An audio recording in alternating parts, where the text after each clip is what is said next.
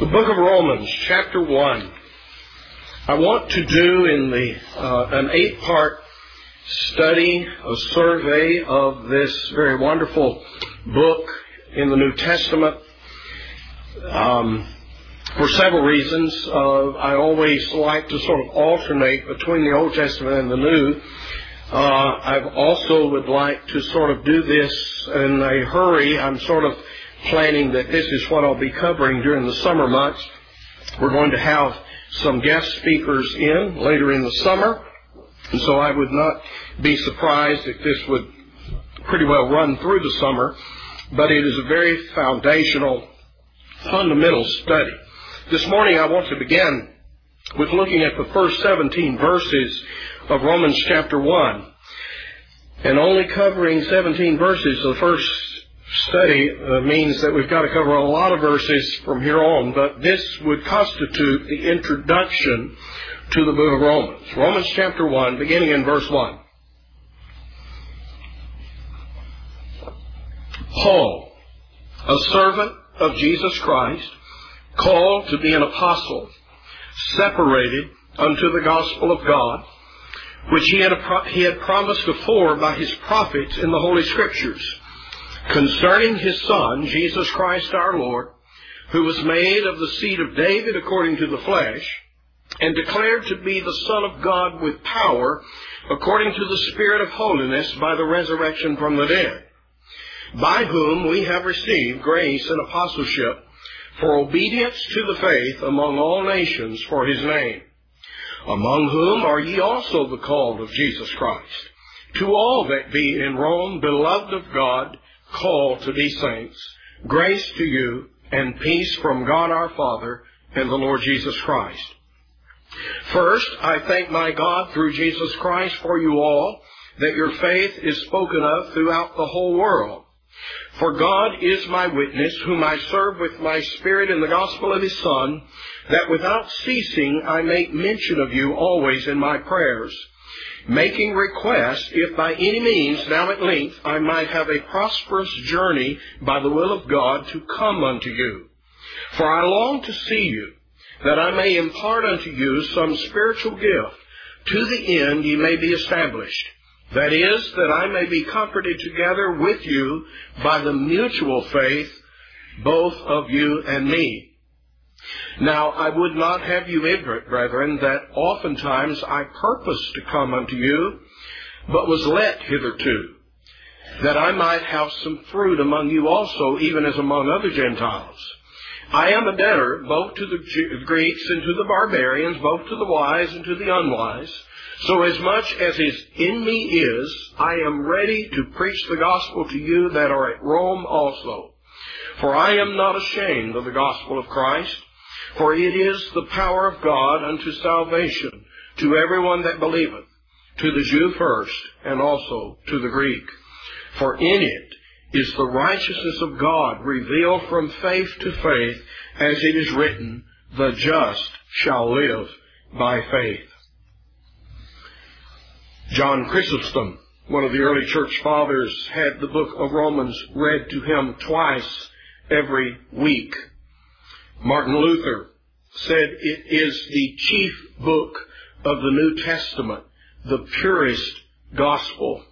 Philip Melanchthon, Luther's companion, it is said of him that he had copied it twice in his own handwriting.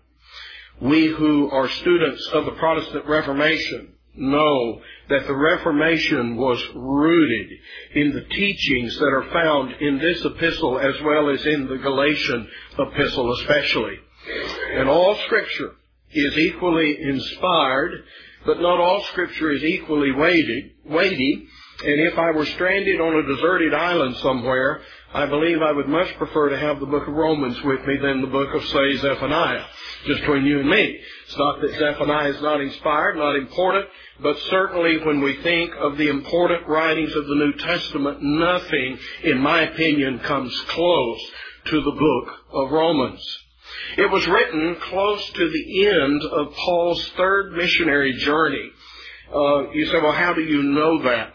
At the end of Romans, in chapter 15, if you'll notice, turn back there with me, sort of getting the cart before the horse here, but to sort of try to lay out this supposition to you. Romans 15, verse 25, he says, "But now I go unto Jerusalem to minister unto the saints, for it has pleased them of Macedonia and Achaia to make a certain contribution for the poor saints who are at Jerusalem." You do realize at the end of Paul's third missionary journey, he was collecting a fund of money to take back and minister to the poor there in the area of Jerusalem. It's sort of his pet project, we might say. And we learn here that he is ready now to return. And he mentions those in Macedonia and Achaia. I think all the evidence points to the fact that Paul wrote this from the city of Corinth, which was in Achaia. Notice as well, if you're in Romans 6, if you'll turn there, Romans 6, verse 23.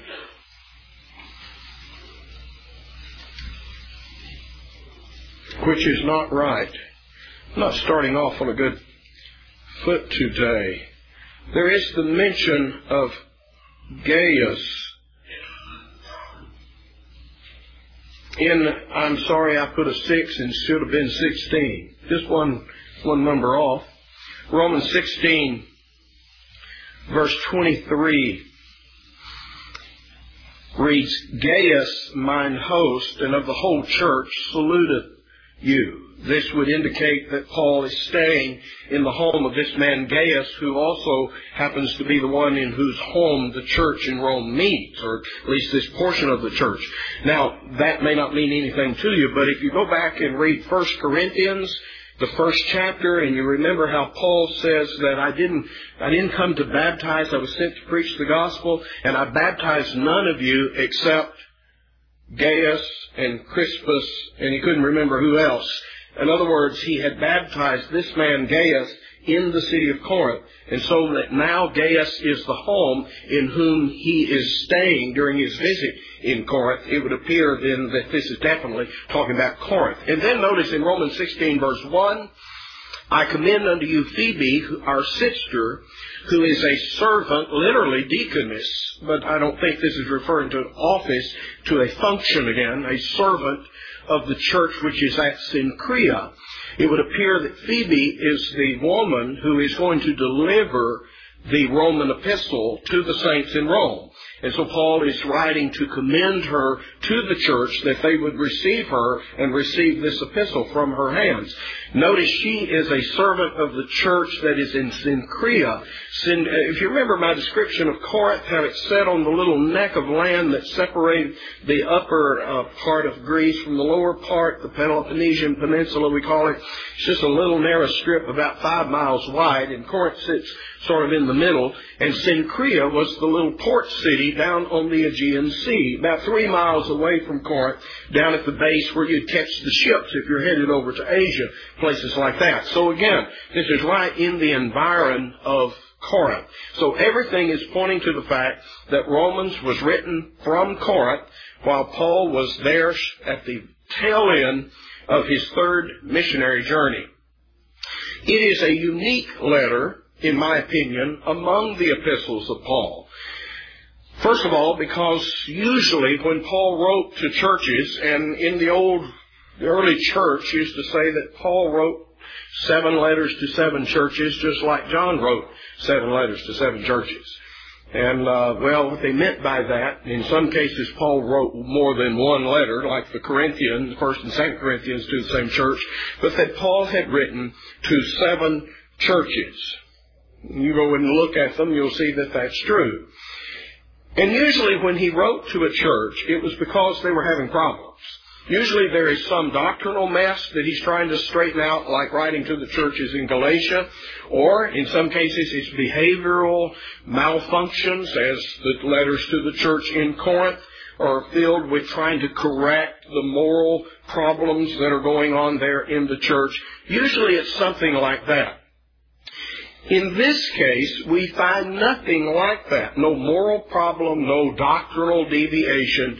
Instead, it is a very orderly, logical, systematic presentation of the gospel. If you've ever asked the question, well, why didn't God just give us a book? Why do we have to read all these letters and sort of pick our doctrine from here and there and everywhere? Why didn't He just lay it out in a systematic form or fashion? Well, He did.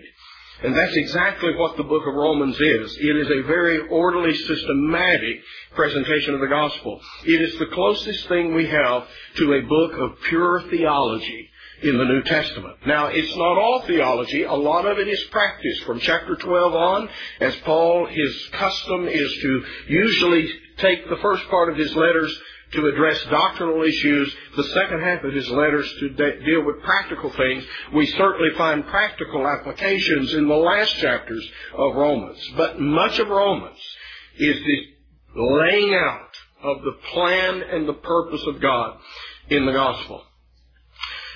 Now, why did he do that? Why did he write this letter and why is this letter different from the others? That's the question I want to ask.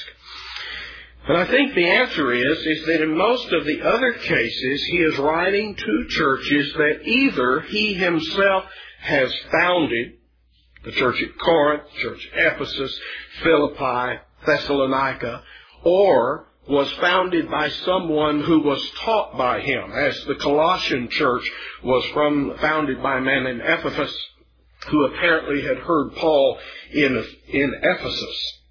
So in other words, in other cases, Paul has been involved in what we would say the foundational work of forming these churches.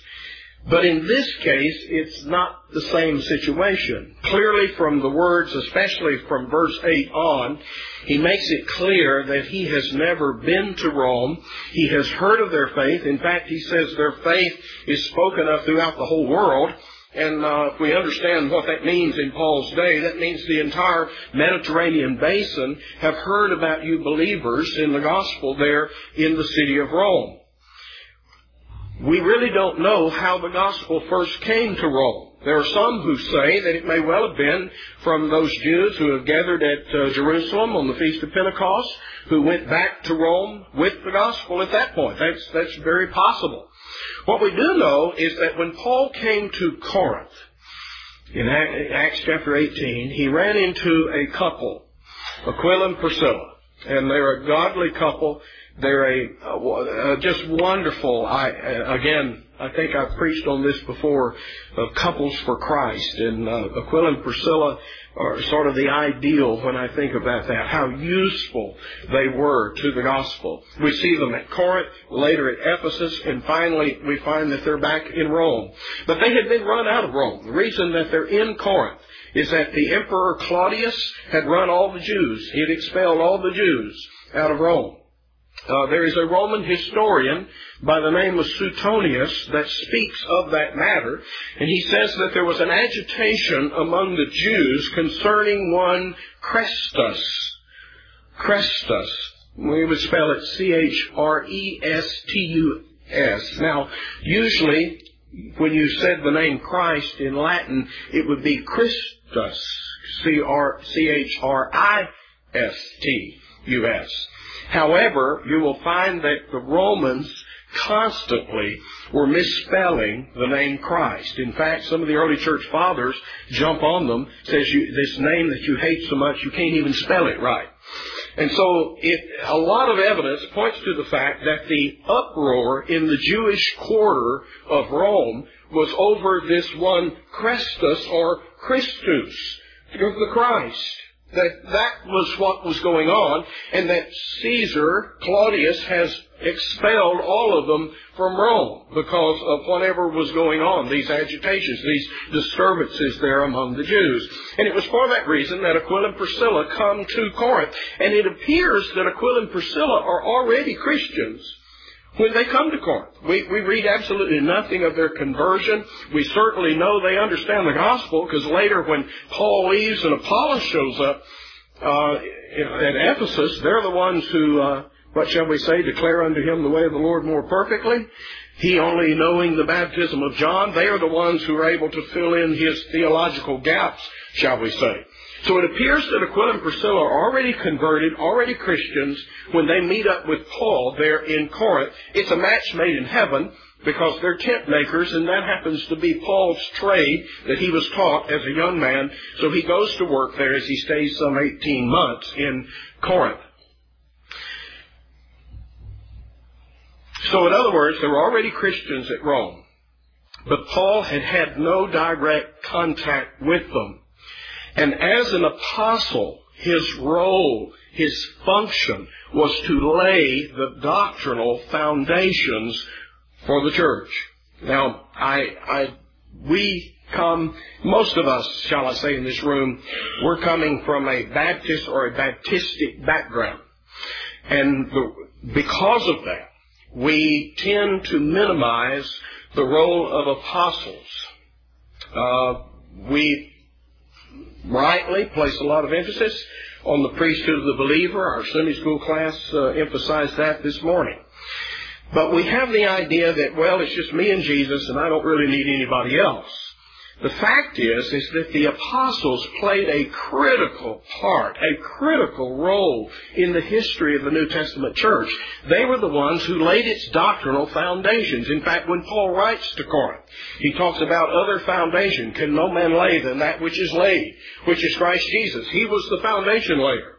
Now, what does that mean when you lay the foundation of the church? Well, literally, we know what that would mean. If we were going to be building a building, which we hope to be doing back here, the foundation's going to go down first. Number one, it's the fundamental things, it's the elementary things, it's the thing on which everything else is to be built. But the second thing about a foundation is that it defines the in and out of the building. What's in and what's out. You don't build a little old postage stamp foundation and then build you a great old big building to sit on it. You don't pour a great old big slab and then put just a little old hut right in the middle of it, do you? You can look at the foundation and get an idea of the circumference, the perimeters of the building. The foundation determines what's in and out of a building. The foundational teaching, fundamental teaching of the apostles determine what's in and out doctrinally for the New Testament church. You want to know what we're supposed to be doing? Read the apostles. They're the ones who have the authority to teach us what goes, what does not go. How we're to do it, how we're not supposed to do it. Behavior that's accepted, behavior that's not accepted. You understand what I'm saying? They have that fundamental role, and that is Paul's calling. He's been called, he says, as an apostle in verse 1, separated to the gospel of God. He was certainly unique in his calling, but nevertheless, he has been given that job, that function, to lay the foundation of the churches. Now, he's done that just about wherever he goes. He has not done that in Rome, you see. And so the reason that I think the book of Romans is so peculiar compared to the other letters of Paul is because Paul is doing by a letter what he would normally do in person. That here is the fundamental, foundational teaching concerning the gospel of Jesus Christ. We have it written out long here in the book of Romans. This would be the same teaching that he normally would do in person, when he would show up first to lay the foundation of the New Testament church in whatever locale he happened to be in. In this case, because he has not seen these people face to face, he is doing in a letter what he would normally do in person. You understand where I'm coming from? That here is the basic core teaching that Paul would usually preach and teach wherever he goes. In this case, he's having to do it by a letter, and thank God that he did, because that means we got a copy of it, and we can see this fundamental core teaching of the Apostle Paul. Let's look at this first section here as it relates to an introduction to the gospel of Jesus Christ. And first of all, Paul introduces himself as a minister of the gospel. In verse 1, he's called to be an apostle separated unto the gospel of God. We call preachers gospel ministers. Minister is a servant. They are servants of the gospel. I remember when I began to do any thinking whatsoever about what I've been taught as a Christian growing up in a Christian home and in a Bible teaching church, I remember questioning this whole thing. Why would you call a preacher a gospel minister? Why do we call them ministers of the gospel? Wouldn't they be better described as ministers of Christ? Well, certainly that's what Paul is here. He's a servant, a bondservant of Jesus Christ. Or wouldn't they be better described as a minister of the church? After all, it is the church that they are serving, right? Why would you call them a minister of the gospel? Well, let me remind you that a minister is like somebody that serves food, a waitress in a restaurant. And you can think of a waitress's job being threefold. Number one, she serves the boss. Who does she serve? Number one, she serves the boss. Number two, she serves the public. Number three, she serves food. You see, you can look at her service in any one of those three ways. In the same sense that Paul is a servant of the boss, Jesus Christ. He's a servant of the church. In Colossians, at the end of chapter 1 of Colossians, he describes himself as a servant of the church. But if we think about the commodity that he is serving to God's people, how is he serving Christ? He is a servant of the gospel.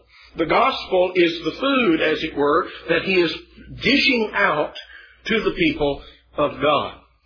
He's been called in a special way, not only to be an apostle, but to be an apostle to the Gentiles. We don't have time to look up all the references, but I would remind you in Acts 9, when he was first converted on the road to Damascus, Ananias was told to go lay his hands on Paul so he could receive his sight. And God told him that he was a special vessel chosen to take the gospel to the Gentiles. He was Christ's, I call him his number one draft pick. He's been called, picked, handpicked to be the point man to take the gospel into the Gentile world. We see that constantly every time Paul talks about his ministry, his calling. It is always in reference to that Christ is sending him to the Gentiles. When he met with Peter and John in the book of Galatians, he talks about a little powwow they had 14 years after his conversion, that they sat down and they compared notes and they said, yeah, you're teaching the same gospel we're teaching. You take it to the uncircumcision, we'll take it to the circumcision. We'll minister to the Jews, you go to the Gentiles. So there was a division of labor among the apostles, and Paul was the man to take the gospel into the Gentile world. So for that reason, he writes to these people, and if I could liken this to something, some of you are salesmen, or we have salesmen in our church at least, and typically you have a sales territory that goes along with your job as a salesman. And generally there are already established accounts in your territory. Let's say you are newly hired as a new salesman, and let's suppose that you're taking over a particular territory. Well, you might show up at one of your clients and say, hi, I'm the new guy. The company has assigned me as your salesman. I've dropped in to get to know you. You're in my sales territory. You understand? What Paul is doing is writing to the church at Rome and basically saying, you're in my territory. I have been set apart to the gospel of Christ to take that gospel to the Gentile world, to the very place where you are. Let me introduce myself to you. I am the Christ-assigned apostle for you. You see? And for that reason, he describes himself as praying constantly for them. In verse 9, praying always, making mention in his prayers. He is already interceding on their behalf. And now he speaks of the fact that he desires to come see them, that he might encourage them, that they might be mutually edified by each other's faith. So he's a minister of the gospel, and he's their minister, their apostle of the gospel to the Gentiles. But that raises another question. What exactly is this thing called the gospel? What is it? The Greek word means good news or glad tidings or good tidings, translated in different ways. It speaks of a message. It is a proclamation. Now, the best example I can give you is a biblical one back in Isaiah 52, where you have the captives who have been carried away captive into the land of Babylon, having a runner coming over the mountains. Talks about how beautiful the feet are of this one who is bearing these glad tidings. And the glad tidings is that Cyrus, king of Persia, has issued a decree. He has published a pronouncement that you Jews are now free from your bondage, from your captivity. You can return to your homeland.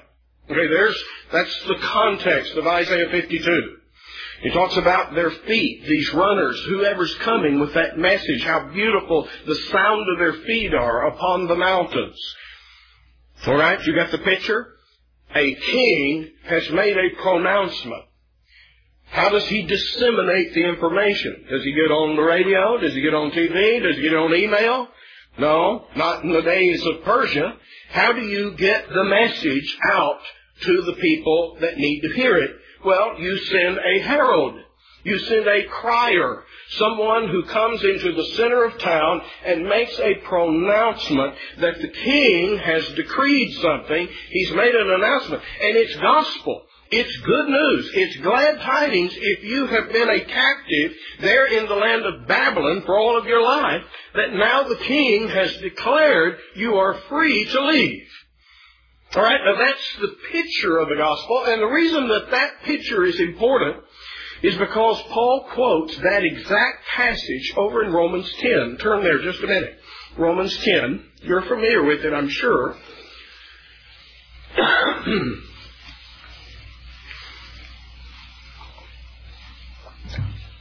Romans 10:13. For whosoever shall call upon the name of the Lord shall be saved. How then shall they call on him in whom they have not believed? And how shall they believe in him in whom they have not heard? And how shall they hear without a preacher? You've got to have a herald. You've got to have somebody to deliver the news. And how shall they preach except they be sent? As it is written, and here's the quote out of Isaiah 52, how beautiful are the feet of them that preach the gospel of peace and bring glad tidings of good things. Now, I've seen a lot of preachers' feet in my days. They don't look too beautiful. The beauty of those feet is not in the feet themselves. It is in the message that those feet are bringing to you, you see. And so it is that Paul lifts that passage out of Isaiah and applies it to the gospel preacher. That just like Cyrus has issued a proclamation, you're free, your bondage is over, you're saved, you're delivered, believe it and go home. So another king, King Jesus, has issued a proclamation of peace and salvation to all who will receive it, to all who will believe it. And just as one took a messenger bringing the pronouncement of the king to them, so now messengers go out from the King of Kings to make this pronouncement. Now that's the first point I want to make.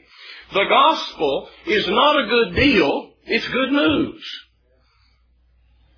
I grew up in a church that when they said, well, the preacher didn't preach the gospel today, what they meant is he didn't give an invitation. Because the invitation at the end of the message was the same thing as preaching the gospel in the context that I was raised in.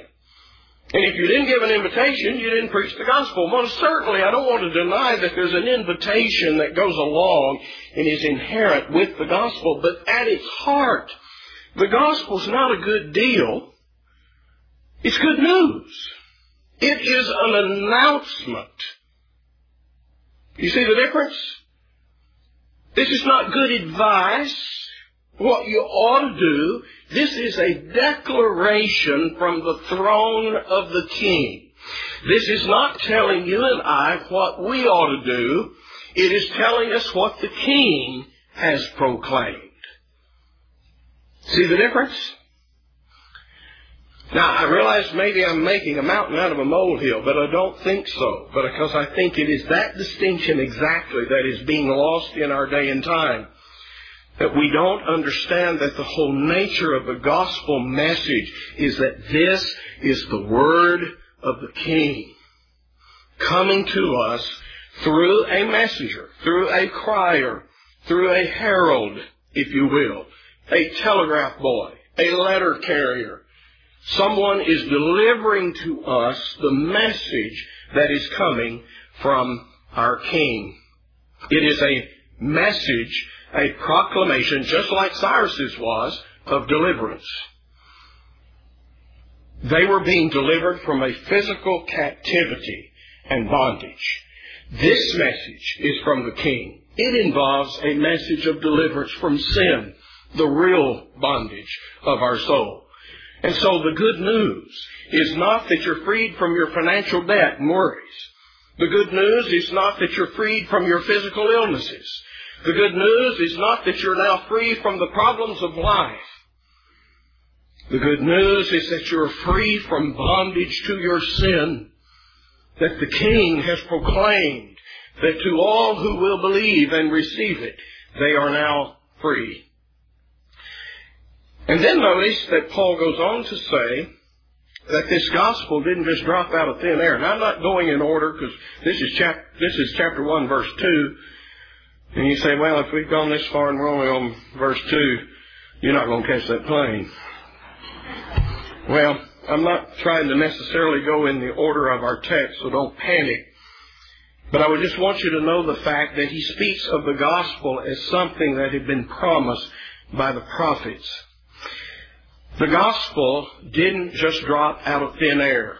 It didn't come out of a vacuum. It came out of a context, the context of the Old Testament.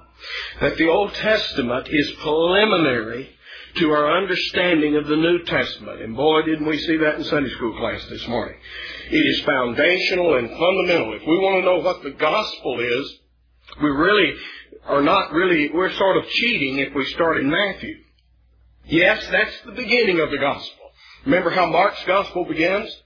The beginning of the gospel of Jesus Christ. It begins with the ministry of John the Baptist. The gospel age unfolds, beginning with John.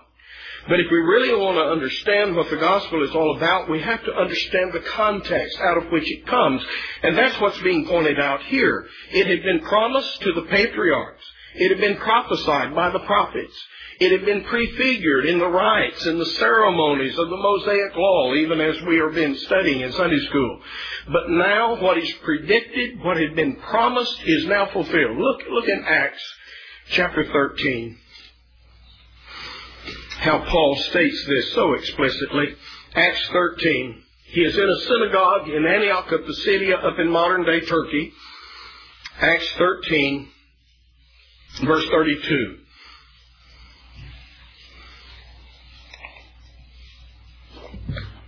He just told them about the crucifixion of Christ, about His resurrection. And now in verse 32 he says, we declare unto you glad tidings. Gospel. Here's the gospel.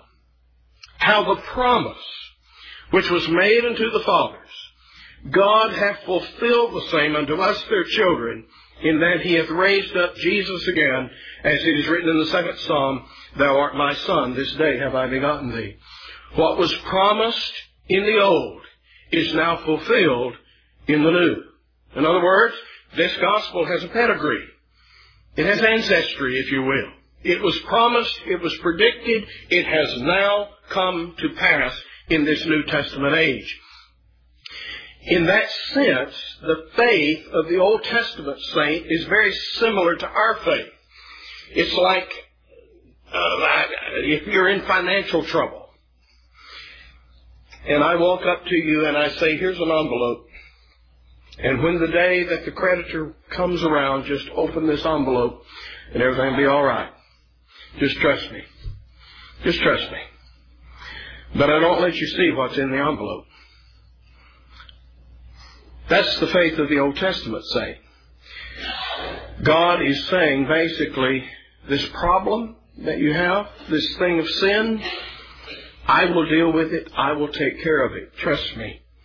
But the exact particulars they did not know. They knew the general idea. They saw it in the types and shadows of the Old Testament law. But you and I are like in the New Testament day. The envelope has been opened and we see there's a check in there for $1 million. Well, I'm just using that as my illustration. But you understand, we know what the provision is. God has promised the provision to them, but has not made absolutely clear what it is. To us, it has been revealed, it has been made manifest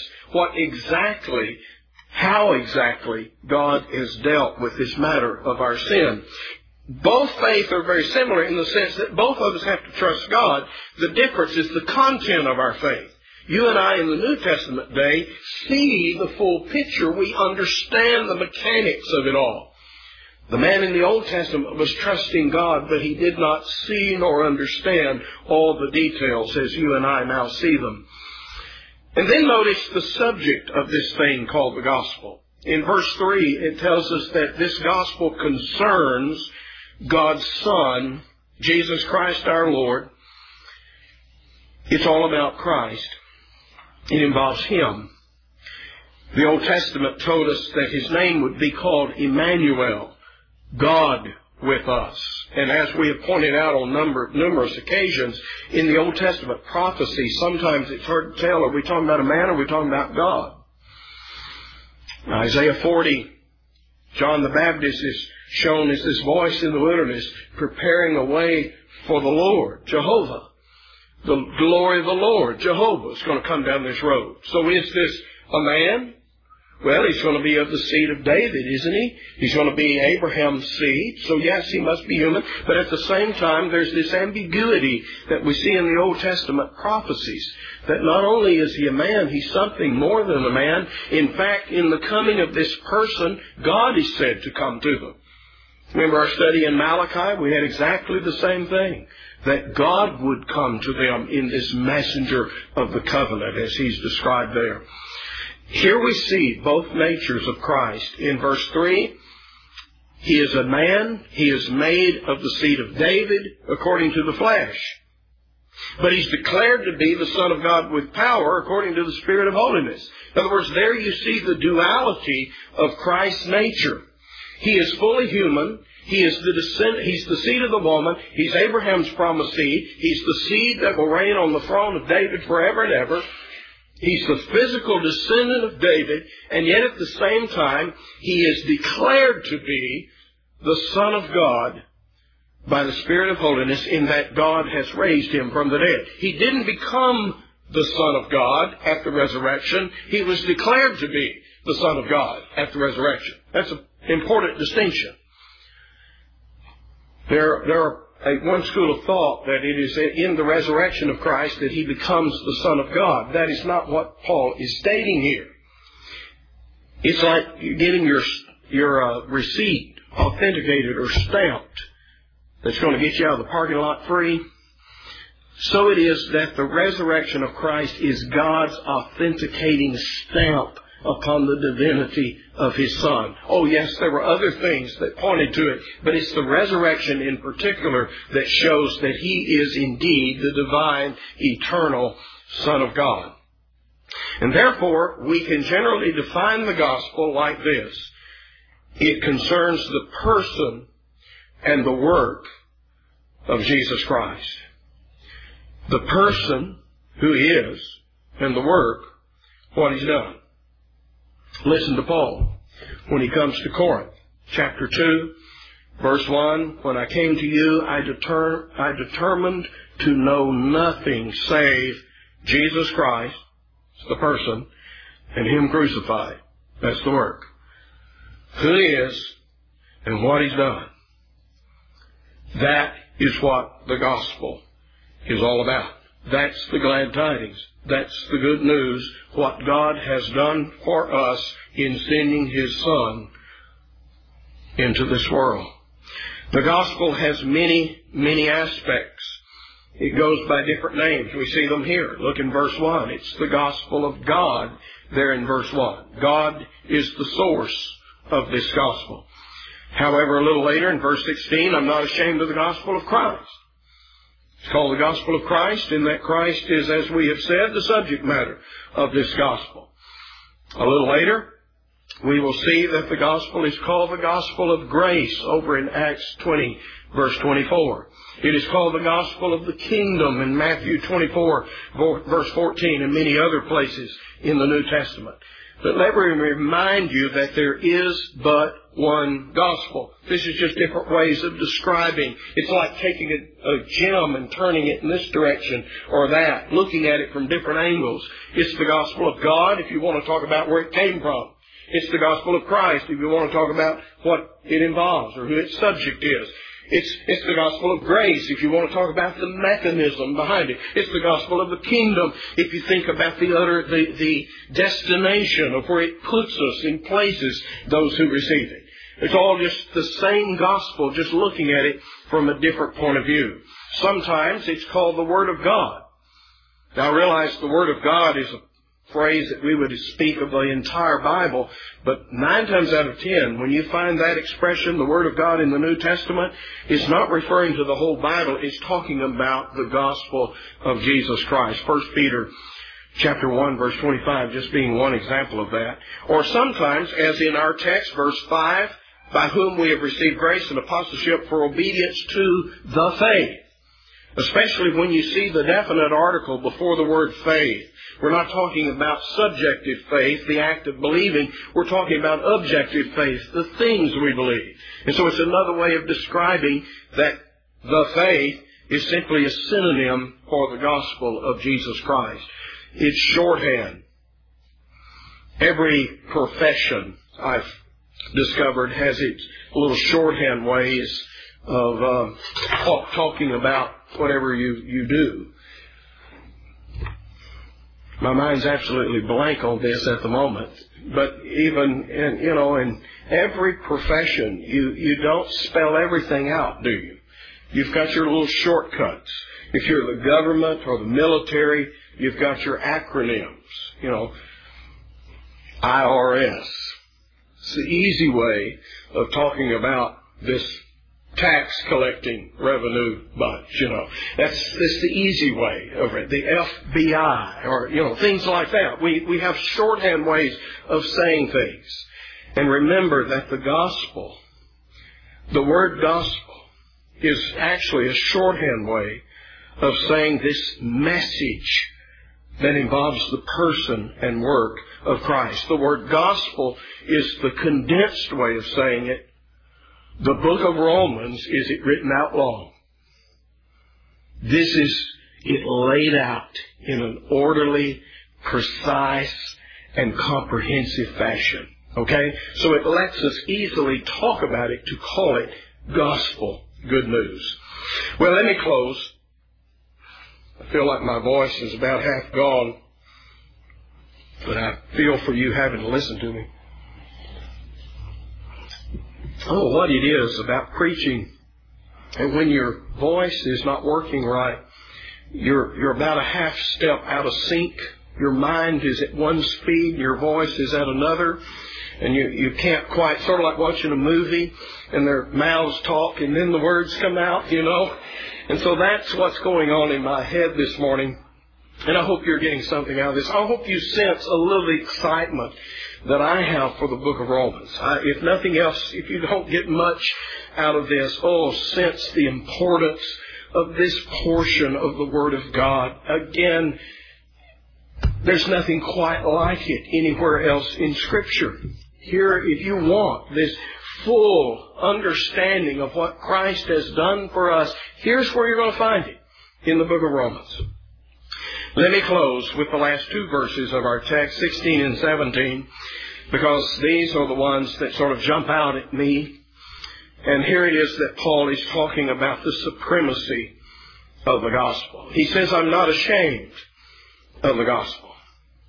Usually when we hear those words, to be ashamed of the gospel, we think somebody's talking about, being ashamed to be connected with the gospel.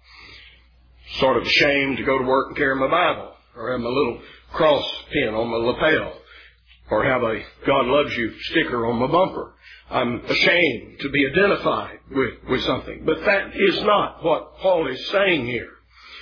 What he means is that I am not ashamed in any form or fashion concerning the supremacy of the gospel of Jesus Christ, its uniqueness, its excellency, I am ready to come to Rome and do intellectual battle with anybody. You just name the place, name the time, I'll be there. And I guarantee you that the message that I have will blow you away. I preached a few Sundays ago, and I'll repeat some of what I said then now, in talking about the uniqueness of the gospel of Jesus Christ. But that's what Paul is talking about. That he is absolutely certain and convinced that this thing has the answers.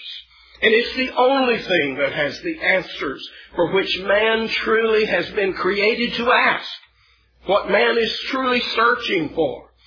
All other religions are going to come up short. I had an email from the Hunters, John and Kathy, pastor over in Anniston, Alabama for a number of years, down in Guyana, down in South America now. And they said they have to deal with Hindus and Muslims every day. And John was just saying, well, in his opinion, Hinduism was nothing but a collection of superstitions that was used to line the pockets of their leaders and of their temples. He said, Islam's nothing but a collection of moral duties that's difficult, but certainly not unattainable. Just a hard road to hoe, but you can hoe it if you get after it. He said, that's all it is.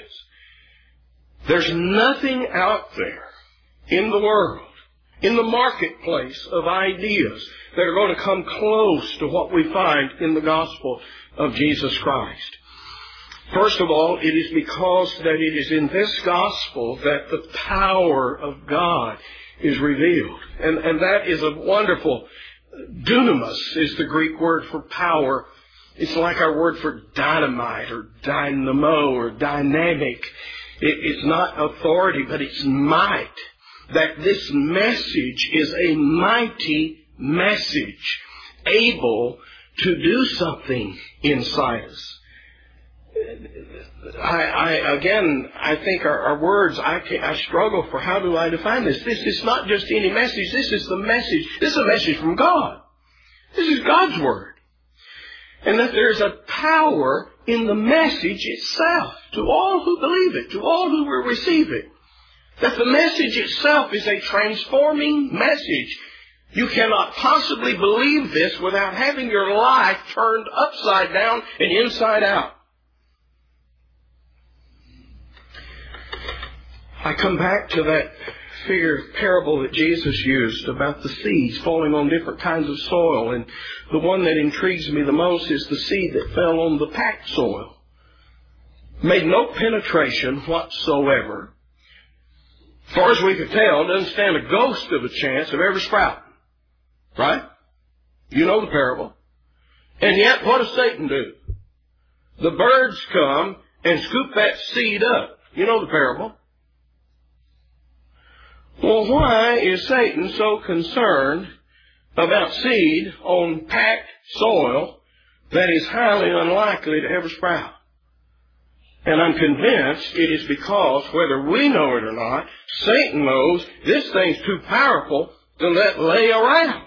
Who knows what's going to happen? Somebody might walk along and squish it down in the ground a little bit. The wind might blow it over there to the side of the road. This thing's too powerful. It's sort of like back in the anthrax scare of 9/11, when the anthrax, up in the ductwork of the Capitol building. Well, what's the big deal? It's not going to hurt you up there. Why don't you just go on to work? Well, Brother Mark, do you know what anthrax can do to you? What if one of those things got dislodged and just happened? There's just too great a chance, knowing how powerful it is, to leave it there. And so they shut the whole place down and go through and clean out the whole system because it's just too deadly. And if I'm looking at this from Satan's point of view, the gospel is too deadly to let it lie around. You understand? We have the very testimony of Satan that the gospel is a powerful thing. And it's not the power of the preacher, the persuader. The power is in the message itself. It's a life-transforming thing. And secondly, it is because of its universality. Notice, it doesn't matter whether it's a Jew, doesn't matter whether it's a Greek, Doesn't matter whether it's a wise man, a foolish man, a rich man, a poor man, a good man in the eyes of the world, or a bad man in the eyes of the world. This gospel is one size fits all. It is exactly what you need, whoever you are.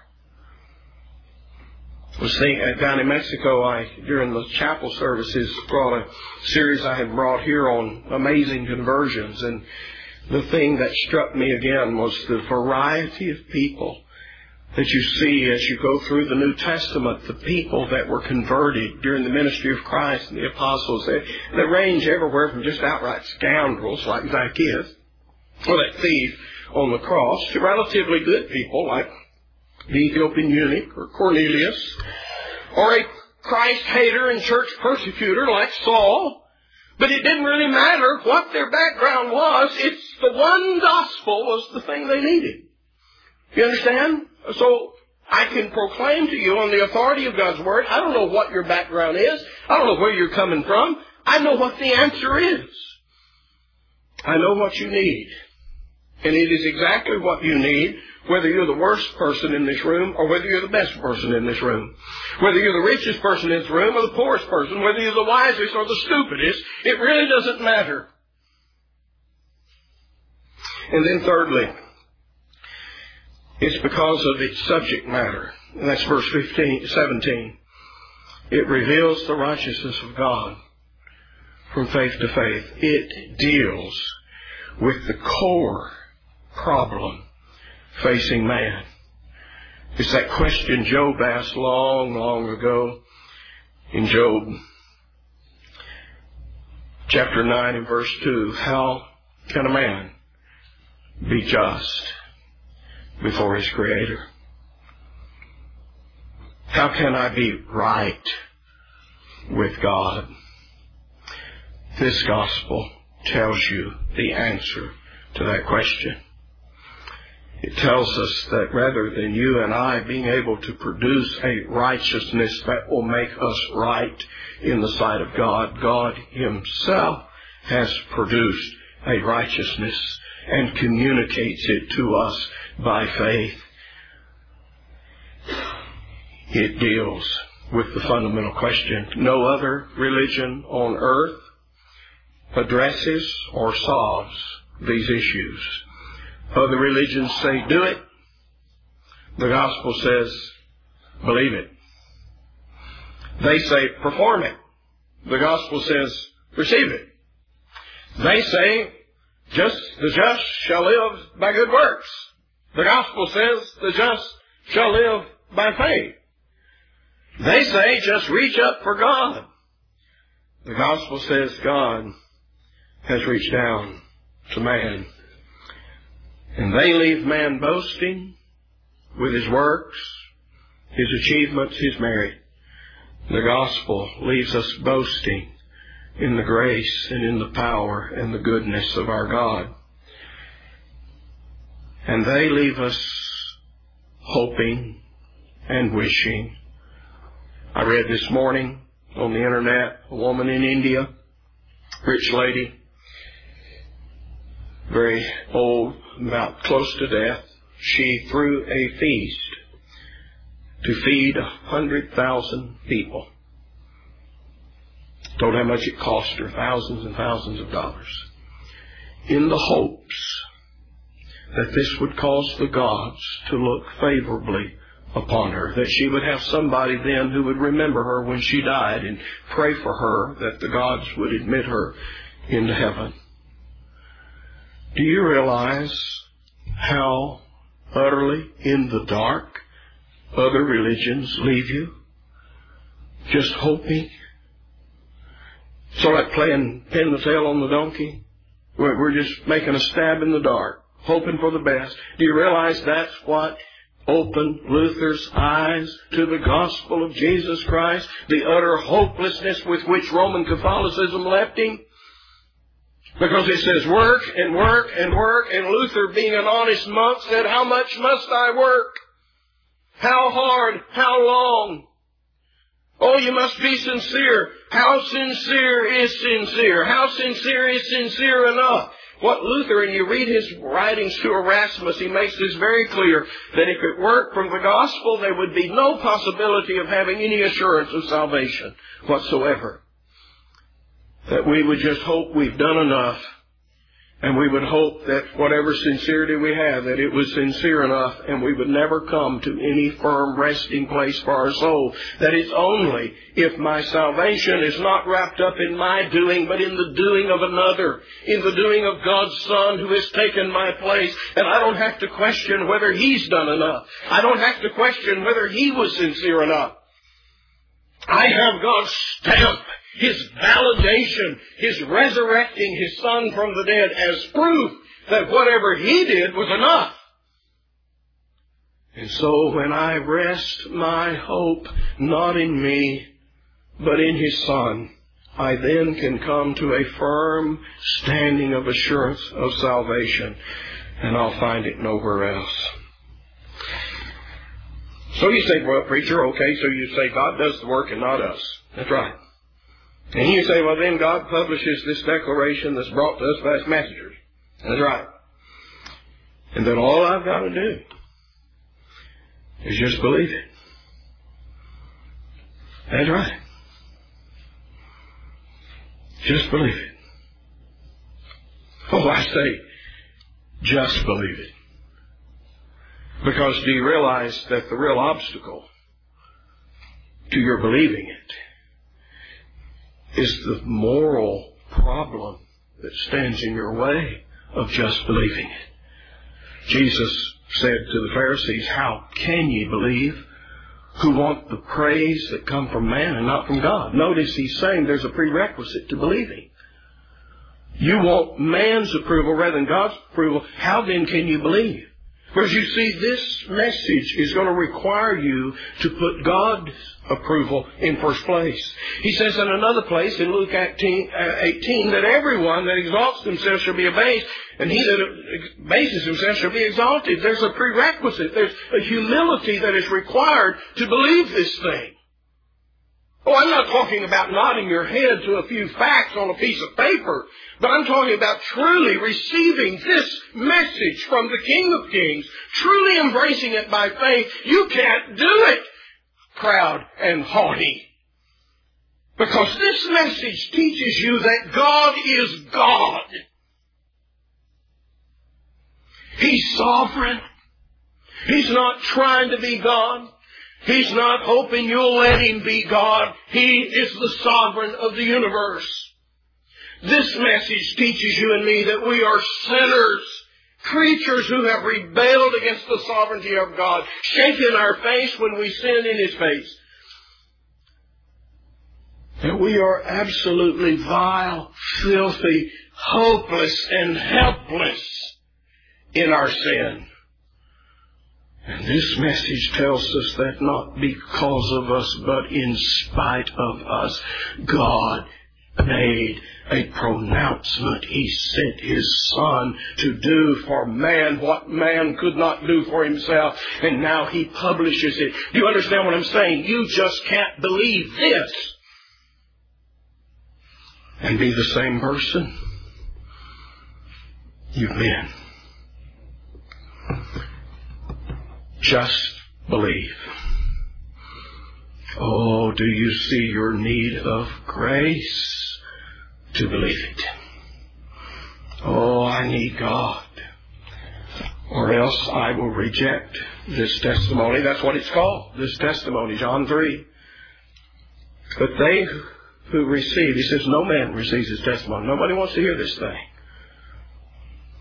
But they who do set their seal to this. They got a stamp too. God has authenticated His Son in the resurrection from the dead. I set my seal to this, that God is true. That's all I can do. I can simply acknowledge that He's true. How about you? Where are you today? Let's pray. Father, as we approach this wonderful book, we thank You for it. We thank you for the blessing that has been to ourselves personally and to your people down through the centuries. Thank you for the wonderful laying out of your wondrous purpose in Christ Jesus to redeem for yourself a people, to transform their lives, to forgive their sin, to set them on the road to glory. Help us to grasp it. Father, we struggle as Christians with unbelief, not because we don't want to believe it, but because it's too good to believe. It's too good to be true, but it is true. Help us as Christians to embrace it. And Lord, if there are lost here today, may they hear this wonderful pronouncement of salvation in Christ. May they come and may they lay hold of it. Do that work through your Spirit, empowering your word. Work that changes and transforms men's lives. Do it for Christ's sake, we pray. Amen.